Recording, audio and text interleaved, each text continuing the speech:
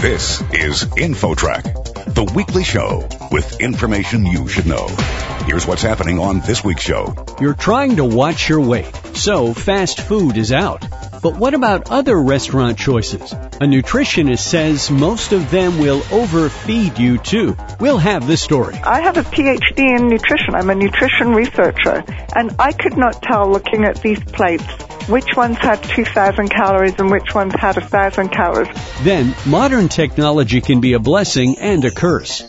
A security expert says hackers can now attack you in new and different ways. Insecure as our desktop and laptop computers are, these new objects that we are connecting to the internet are even less secure, and most folks don't understand the risk. Those two stories, and much more, are coming your way on this week's InfoTrack. Stay with us. The show begins right after this.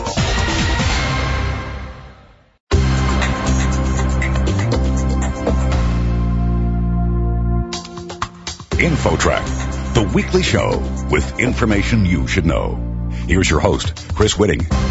Trying to trim your waistline can be tough if you like dining out. And it's not just fast food that makes you fat. InfoTrack's Roy Mackey talks with a nutrition expert to get you some helpful advice.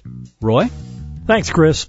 Our guest is Susan Roberts, Ph.D., Director of the Energy Metabolism Laboratory at the Jean Mayer USDA Human Nutrition Research Center on Aging at Tufts University in Boston, and she was the lead author of the study. Dr. Roberts, how often do Americans eat out? Americans eat out a huge amount these days. Something like 40% of the American food budget is spent on meals away from home right now. So you were looking at the calorie content of meals in restaurants. Tell us exactly what you were studying. To look at how healthy restaurants are, people have blamed fast food for the obesity epidemic and for the lack of good health in Americans. And there's almost no information from research on what those restaurants are like if they don't report their calorie intake. So we were looking at the restaurants, the mom-and-pop restaurants, the Chinese restaurants, the Italian restaurants, where you can't see any calorie counts. And the results were pretty shocking. 92% of our meals had excess calories, and many of them had so many calories that they could be a whole day's worth of food, and you would still gain weight. And that doesn't even count beverages and appetizers and desserts. I know. We're struggling with dealing with our weight in America, and in my opinion, I think restaurants are a big part of the problem today. Is there a particular type of restaurant that seemed to be worse than another? For example, Italian or Mexican or Chinese or maybe pizza places, whatever? Well, you know, they're all pretty terrible, but the top three most terrible are American, Chinese, and Italian. Why do they stand out so much? They stand out just because they have enormous portions. They have enormous portions. The average calorie content of just that one plate is nearly 1,500 calories, which for many people, especially women, that's a whole day's intake right there. Yeah, explain why is it such a specific concern for women? It's a real problem because, you know, we have this whole biology. It's just normal human biology that we want to finish our plate when there's a huge plate of food in front of us. It's nothing to do with willpower, and it's everything to do with biology. Our blood glucose falls so that we get hungry. Our stomach relaxes so that we have this huge stomach that needs a lot of food to fill it up. So our biology is designed to make us eat what's in front of us. So when portions are big, we eat more than we need, and that causes weight gain, it causes obesity, it causes all of the problems that we know about, the diabetes and the heart disease that come from too much weight gain. This sounds controversial, but I understand that you would like to see some new local ordinances that maybe would empower consumers.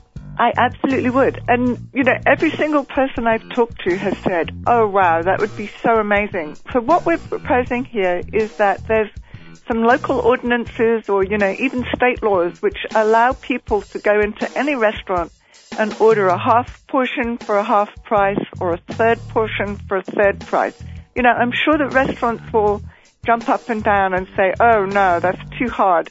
But if it was the legal thing, everybody would be in the same boat, so nobody would suffer. And there would be many people like me who would be saying, oh, wow, that's fantastic. I'm going to eat out 10 times more, because now I can get a portion of food I really want rather than trying to get the boring healthy options.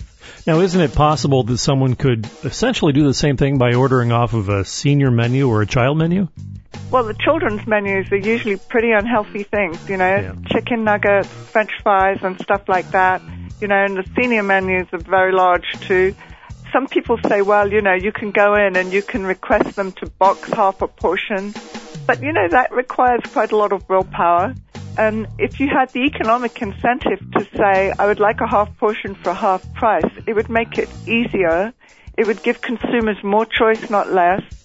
Things like the soda tax died because it was taking away consumer choice. This is an opportunity that would actually increase consumer choices dramatically. And your study looked at all kinds of restaurants. I think most people would think, fast food is the real culprit. But you looked even at individual local restaurants and found the same trend, right? We did. We looked at the local restaurants that do not have calorie counts. And, the restaurants where there's more than 20 outlets have to report their calories. So we looked at the small ones that wouldn't come under that legislation. And we found that they were just as bad as fast food. They have enormous portions, far bigger than the human body needs. And you don't know that because there's no calorie count. Was there any specific thing? It sounds like there were a lot of surprises in this, but was there one big surprise in your study that really jumped out at you? One of them was that the variability is just enormous. I have a PhD in nutrition. I'm a nutrition researcher. And I could not tell, looking at these plates, which ones had 2,000 calories and which ones had 1,000 calories, because the calories are hidden. There's the cheese, the oil, the butter. It's impossible really to tell how much a plate has. And, that's why we need laws or something to make it easier for consumers to make sensible choices. Did your findings in this study actually change how often you eat out? Well, I've known this for a long time. I have to say, I was 50 pounds overweight about 20 years ago myself. And one of the reasons was because I was eating in Chinatown in downtown Boston where I work. And I actually measured the containers in my lab. And they came back at 1,500 calories. And I was shocked. And so at that time, it did have a dramatic influence on me. And it stopped me eating out as much. I love eating out. But when you can't get the foods that you want in the right portion sizes, that's really a deterrent. I'm going to ask this question in maybe a little different angle. These are such high-calorie foods. Would eating a sufficient amount of calories fill someone up because they're so densely packed with calories to start with? It's a good question. When you've got a portion size that's 2,000 calories, I think you could eat a third of that, and most people would feel extremely satisfied. The trouble that we have right now is when you have that 2,000 calories on your plate, you're looking at the food, you're smelling the food, so you're getting all of these biological responses that increase your stomach size, keep your blood glucose low, and that makes you feel unsatisfied and it makes you eat more than you need. If the portion size was smaller of delicious food and you knew that that was what you were getting, you would feel more satisfied because when you got to the end of your plate, your biological responses would shut down so that would, kind of stop the hunger in its tracks. So what lessons can the average consumer learn from your study as they head out to a restaurant, aside from keep driving right on past and eat at home? Well, the conventional advice that nutrition people give these days is don't eat out or eat out very frequently.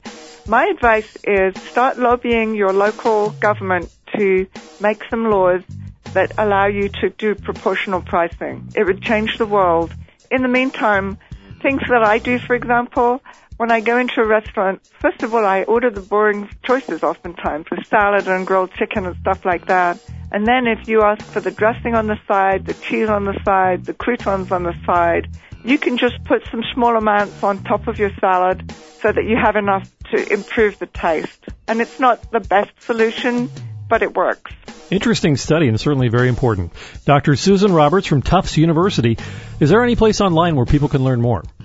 We've actually got a place on the Tufts University site where it gives restaurants a place where they can calculate calorie intake for their meals. We're trying to encourage restaurants to be more proactive about calories, but there's some useful things on the site for consumers as well.